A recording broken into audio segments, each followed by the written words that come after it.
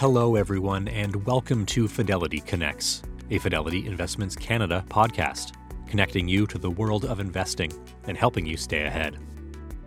U.S. and Canadian markets have continued rallying in February, continuing the green scene in January. With several large-cap companies continuing to cut their workforce, what could this signal about future earnings? And which sectors should you keep an eye on for future growth? Also, what is next for crude oil, copper, and precious metals? Joining host Brian Borsakowski today to explain his investing method and where to consider your next position in North America is Fidelity North American Equity Class Portfolio Manager Darren Lekekircher. In addition to North American Equity Class, Darren also co-manages Fidelity Global Natural Resources Fund and manages the equity sub-portfolio of Canadian Balanced Fund, among others. Darren shares today that he has a high-quality investing style, investing in companies that have the potential for a high return on invested capital and rising return on invested capital. He'll also touch on the typical Canada-US split in his fund. This year, Darren is keeping an eye on good companies that underperformed in their earnings last year because of high inflation, as well as companies that are high growth areas such as tech, who had large drawdowns and are now ready to rebound after changing their business culture through restructuring or reducing costs. Darren also notes that he hopes there will be more focus on individual company fundamentals overall this year, rather than macro headlines. Also, Darren and Brian discuss opportunities in Canada's energy sector, the appeal of rail companies, and what he's hearing from companies in the many daily meetings he has, among other topics. Today's podcast was recorded on February 9th, 2023. The views and opinions expressed on this podcast are those of the participants and do not necessarily reflect those of Fidelity Investments Canada ULC or its affiliates. This podcast is for informational purposes only and should not be construed as investment, tax, or legal advice.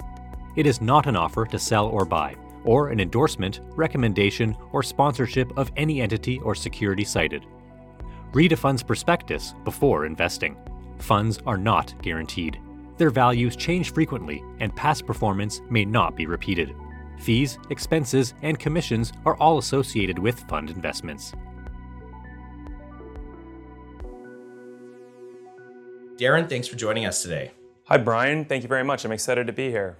So let's start off with your outlook for 2023. We've seen, markets are doing well this year so far, but there's still a lot of economic volatility. Where do you think things economically, markets could be headed over the next 11 months? Sure. Well, let's consider the path, right? Like last year was terrible, and for a lot of good reasons, right? We had like high and persistent inflation, the Fed raising rates, a war and a recession in Europe, and China closed. And so I would say coming into this year, things look a lot less bad, right? I mean, I think it looks like inflation has peaked last year and is coming down, and that the Fed is much closer to, although while still raising rates, is closer to where the terminal rate will be in this cycle, and that Europe, with better weather, natural gas prices coming down, has avoided a worst case outcome on a very deep recession, and that China has reopened. And if we look at like mobility data and early sort of indicators, things look like they are starting to get better there. So I think things will look a lot less bad.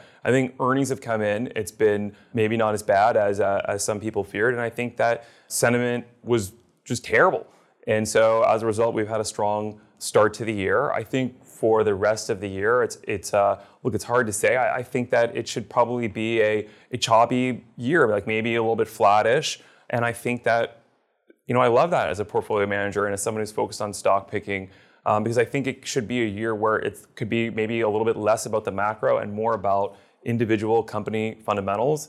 And I think we're seeing that in the current earnings season. We're seeing stocks that are performing well and really cheap, doing well, and so you can add a lot of value and alpha to funds through individual stock picking. So I think that theme should continue throughout this year. That's great, and lots to dig into here. And I wonder, just one thing that's interesting about your fund, and which we'll talk more about, is that you invest in U.S. companies and Canadian companies. It's a North American fund, and so you're watching the economics. I mean, I'm sure all the fund managers are watching the economics of both countries, but you're particularly paying attention to both, as this is your purview. And I wonder, we saw the Bank of Canada say they're going to pause rates. We saw big job gains in the U.S. A lot of people think the Federal Reserve could increase rates. rates. What do you think, based on kind of, what you're seeing about the divergence of these two central banks, could that have an effect on companies in both countries?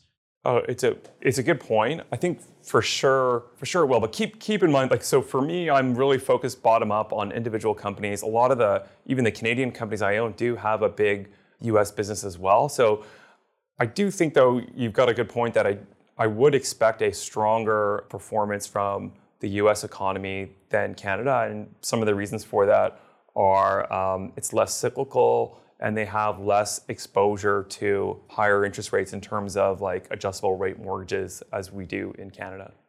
What about just opportunities in 2023? When you're looking at companies, what companies, not necessarily specific companies, but sort of broadly, what kinds of companies look the most interesting to you in this kind of environment?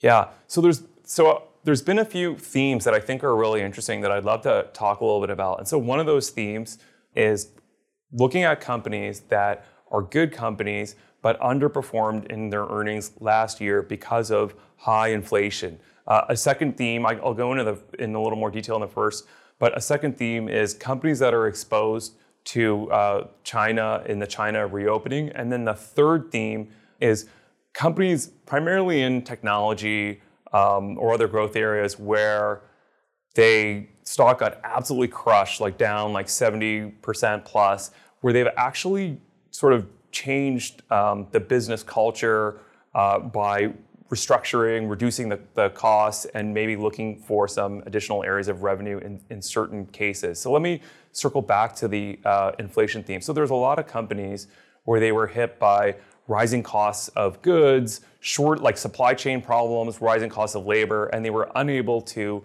raise prices quickly enough, and they saw their margins and their earnings compress. And I think that as we expect inflation to come down and we expect disinflation, the companies that do have pricing power are able to recover their earnings from this. And I think you get a double win. You get a double win in terms of earnings going up and the multiple on the stock recovering. And here's a few examples of this would be MedTech. And so MedTech, so think of companies that make implantable parts for people like hips and knees, and the cost went up on them a lot. They weren't able to get their pricing up, but these companies there's strong demand here, there's secular growth, and they should be able to increase prices this year. Some of the commodities will actually see deflation, meaning go down, and gross margins should recover. There's really nice organic growth outlook as a result of demographics and new innovative product cycles. Another area here is auto parts. So think about it. No one could buy a new car for the past couple of years because of supply chain issues, lack of chips. So a lot of that is looking a lot better into 2023. And so we should see a recovery. And so just to put some numbers on that, if we think about what's the normal amount of US autos sold in a year in the US is normally 17 to 18 million. And for the past 2 years, it's been 12 to 14 million. So there's a lot of pent-up demand where they can benefit here, the auto parts companies. And I say the auto parts companies, not the car producers, because the car producers actually really benefited in terms of pricing, stronger pricing because of the lack of volumes, but the auto parts companies got hit because they didn't get that pricing advantage, and actually their costs went up due to supply chain problems. The war then exacerbated it, commodity prices went up, and a lack of volumes. And we could see these issues improve a lot this year. So those are two areas that I find interesting on the inflation theme. On the China reopening theme, I think companies that make in mining and metal, for example, copper or commodity chemicals, are really well positioned. And then the third theme I talked about was companies that have greatly improved one, the stock price is down huge, and two, they've greatly improved their cost structure. And as demand increases, we could see much better profits. And management teams have more of a focus on profitability. It's more within software and media and communications. Let's carry on the technology sector a bit here, which is, IT is your biggest sector in your fund, and that has been in the news. Lots of cost cutting, slower growth. How do you sort of view the tech sector these days? And is there an opportunity there? Just what you're saying, because they have cut costs already. Yeah, so I do believe there's an opportunity here, and I would like to just point out.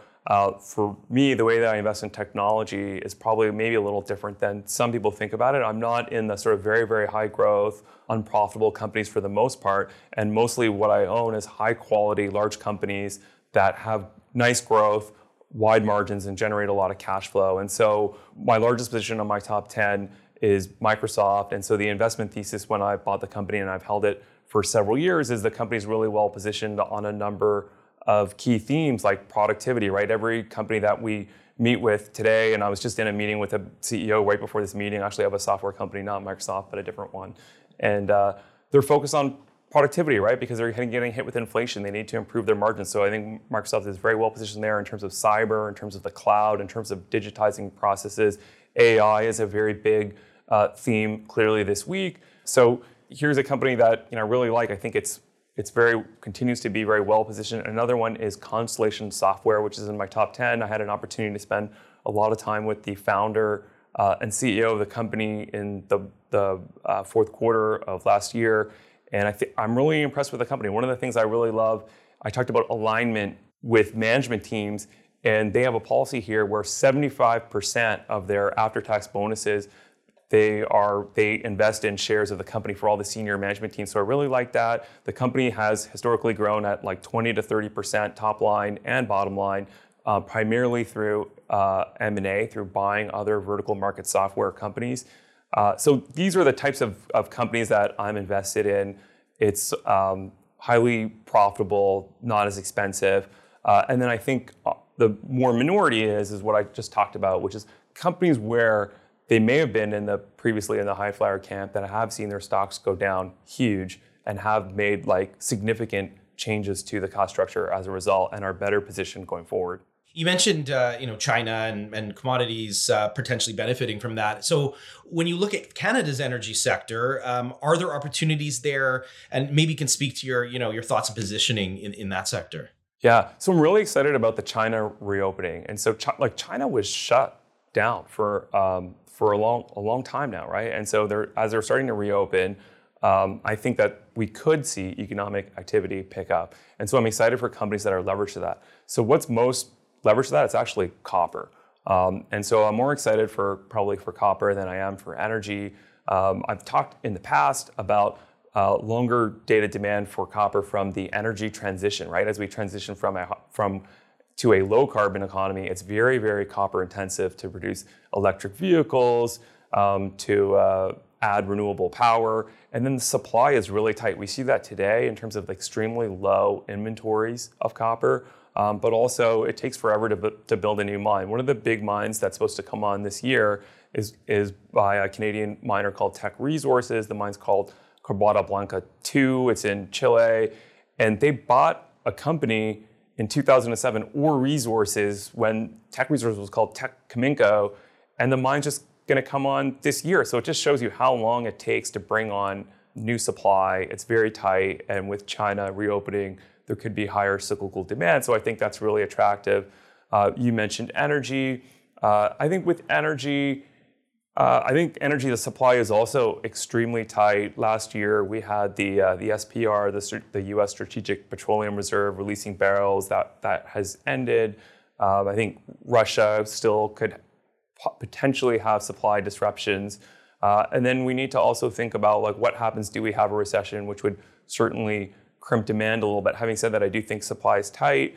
I think that the companies, the energy producers are not expensive and are returning a lot of cash back to shareholders, which is attractive. But I would place copper as something that's more levered to the China reopening theme as more attractive. Any other sectors that I'm keeping an eye on all sectors, I'm sure, but that look attractive, in the months ahead? Yeah, so another one on that China reopen theme and within resources is also commodity chemicals, and they're focused on specific companies. And I'm looking for companies that have sort of idiosyncratic drivers to increase their cash flow, and where I think there's asymmetric sort of upside, like much higher upside than there is downside. And there's some individual company catalysts that I'm focused on that can increase the cash flow there. So some of the other sectors, though, we can talk about. I'm interested in rails, and so I've talked about rails in the past.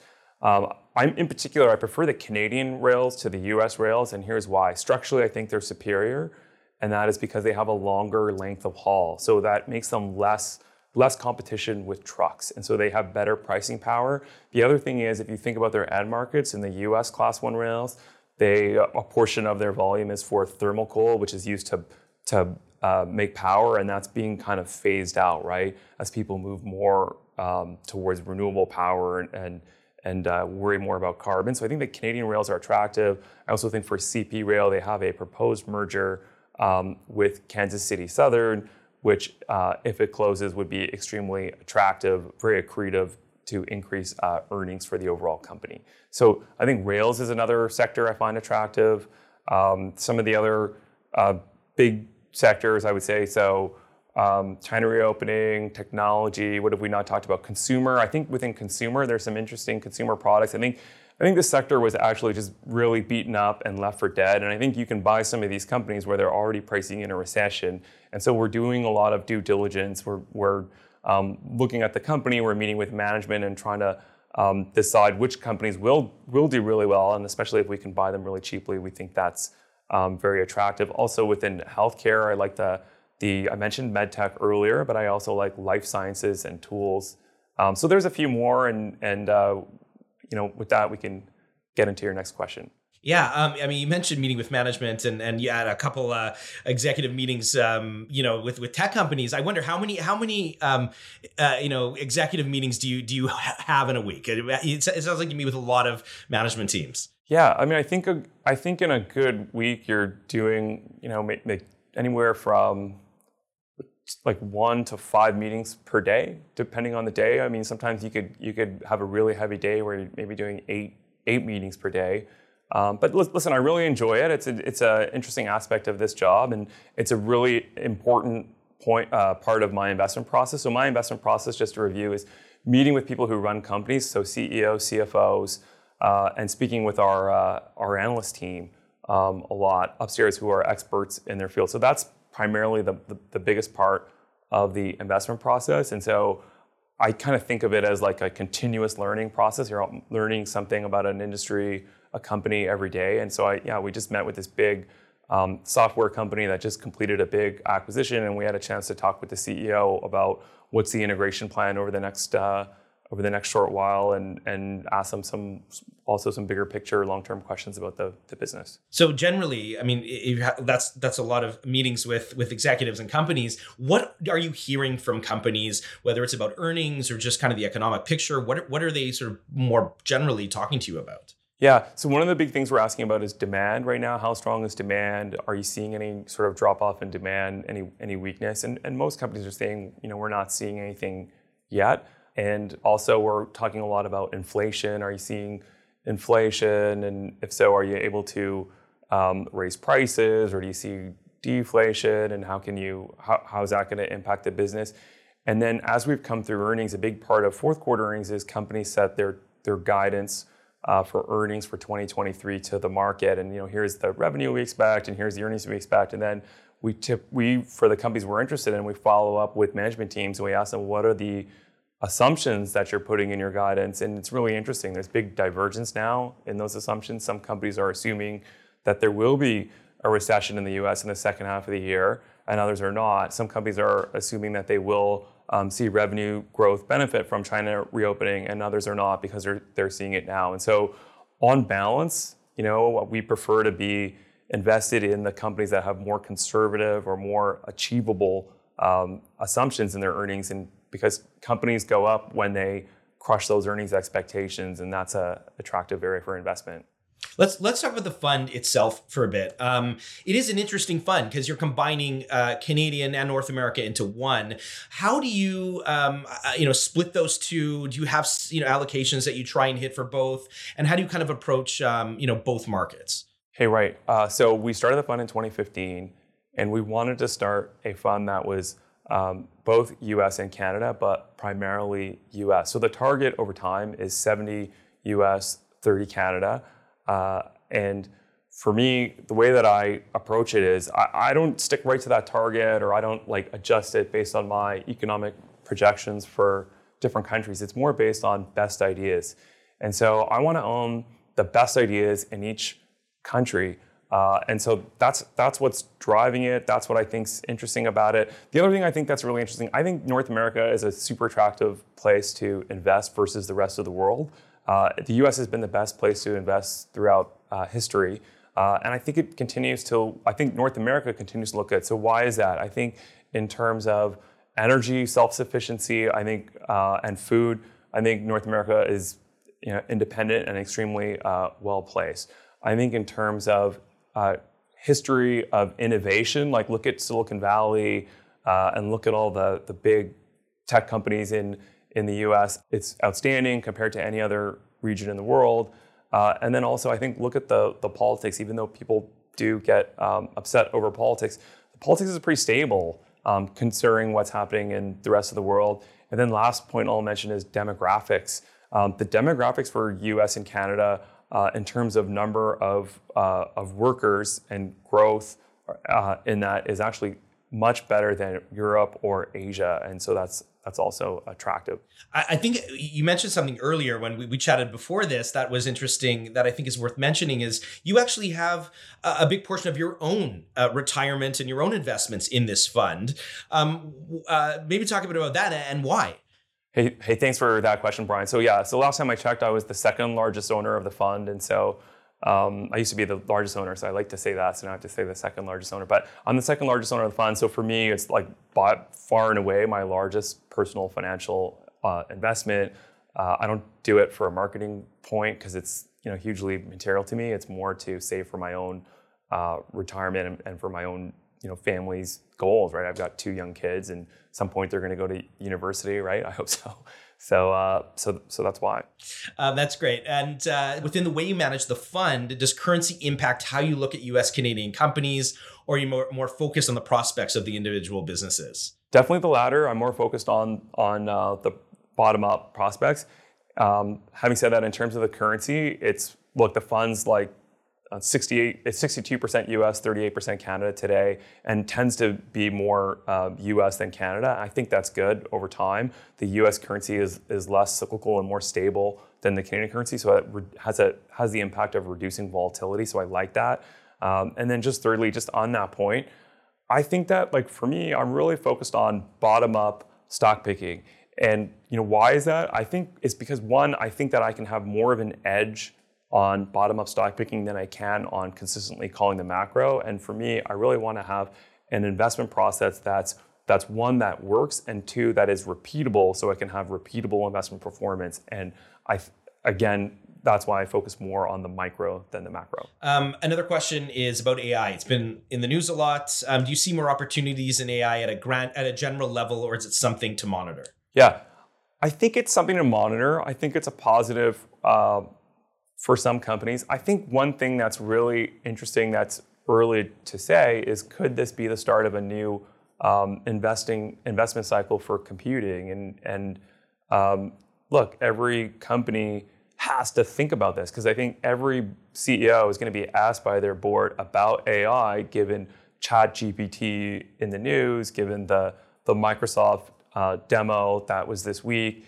And so I think that could spur additional investment in AI, and I think that will be good for those companies that have leading investments and leading offerings in AI, as well as cloud offerings, because that's where the AI will run off, right? Like the big cloud platforms. Another question is, what is your sell discipline? Right. So my sell discipline is it's primarily, and hopefully whenever I buy a company, I have an investment thesis. It should be like 1 or 2 sentences. It should be very clear and easily communicated to a layperson. And so one, if that investment thesis is correct, and hopefully it is, and the stock goes up, then I sell. Or 2, if I receive new information where I think it invalidates the investment thesis, then I sell. And then sometimes 3, if I just find a much better company with a more attractive investment thesis, then I might sell it to buy that one. But in that case, typically it needs to be much better, because I tend to know and understand better what I already own than what I don't. Just on your investing style, do you consider yourself growth or value or a combo? How would you describe yourself? I call myself high quality. And so what does that mean? That means investing in companies that have high return on invested capital and rising return on invested capital. They have a competitive advantage that's sustainable and ideally growing. I talked about railways, right? And that's a monopoly business with high return on invested capital. I talked about software, so I would say same thing. Monopoly business, high return on invested capital. Secondly, I focus on the management team of high quality. I kind of outlined this a little bit earlier.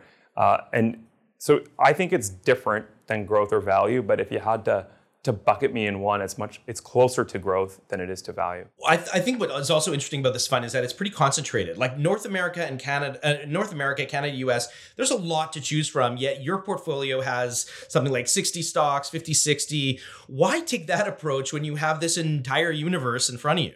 Yeah, I think you can only have so many great ideas. And so for me, one of the things that I try to do is periodically think, what are my top 3 ideas that I'm most excited about, where we see the highest return potential and the lowest downside potential, and make sure that I have large positions in those funds. Generally, the top 10 names in the fund are between sort of 30 to 50% of the fund. And as you mentioned, it's today it's a little bit more than 50 names. So I think it's a little bit higher name count than I would like. There's a few names in there where there's a smaller position where it could be sometimes I may be taking an initial small position before I get larger in that name or wait for an opportunity. Do you tend to turn over during the year, or did you do more of that last year? How do you approach kind of turnover? I generally think lower turnover is better because there's a cost to turnover. Having said that, I think there's a healthy, some turnover is healthy because it means that you're refreshing your best ideas. So for me, I think ideally a good number for turnover is probably somewhere around 50% during the year. Although I would say that the actual turnover of the names or the top 10 names would be lower than that. In terms of the trend of it, I would say that 2020 was a high year for turnover. If you think back to that year, we were going into a pandemic and a lockdown, and towards the end of the year we were coming out. So there was some opportunities. It was a really attractive year for absolute as well as relative returns for my fund.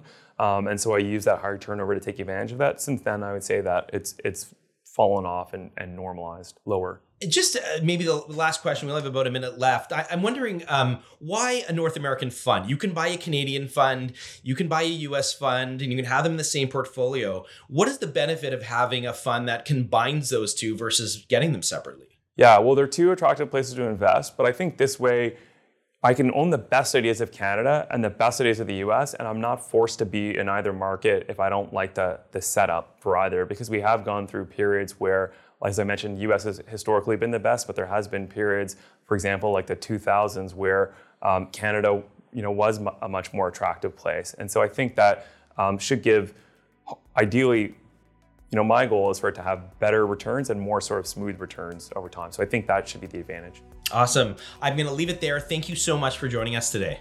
Thanks.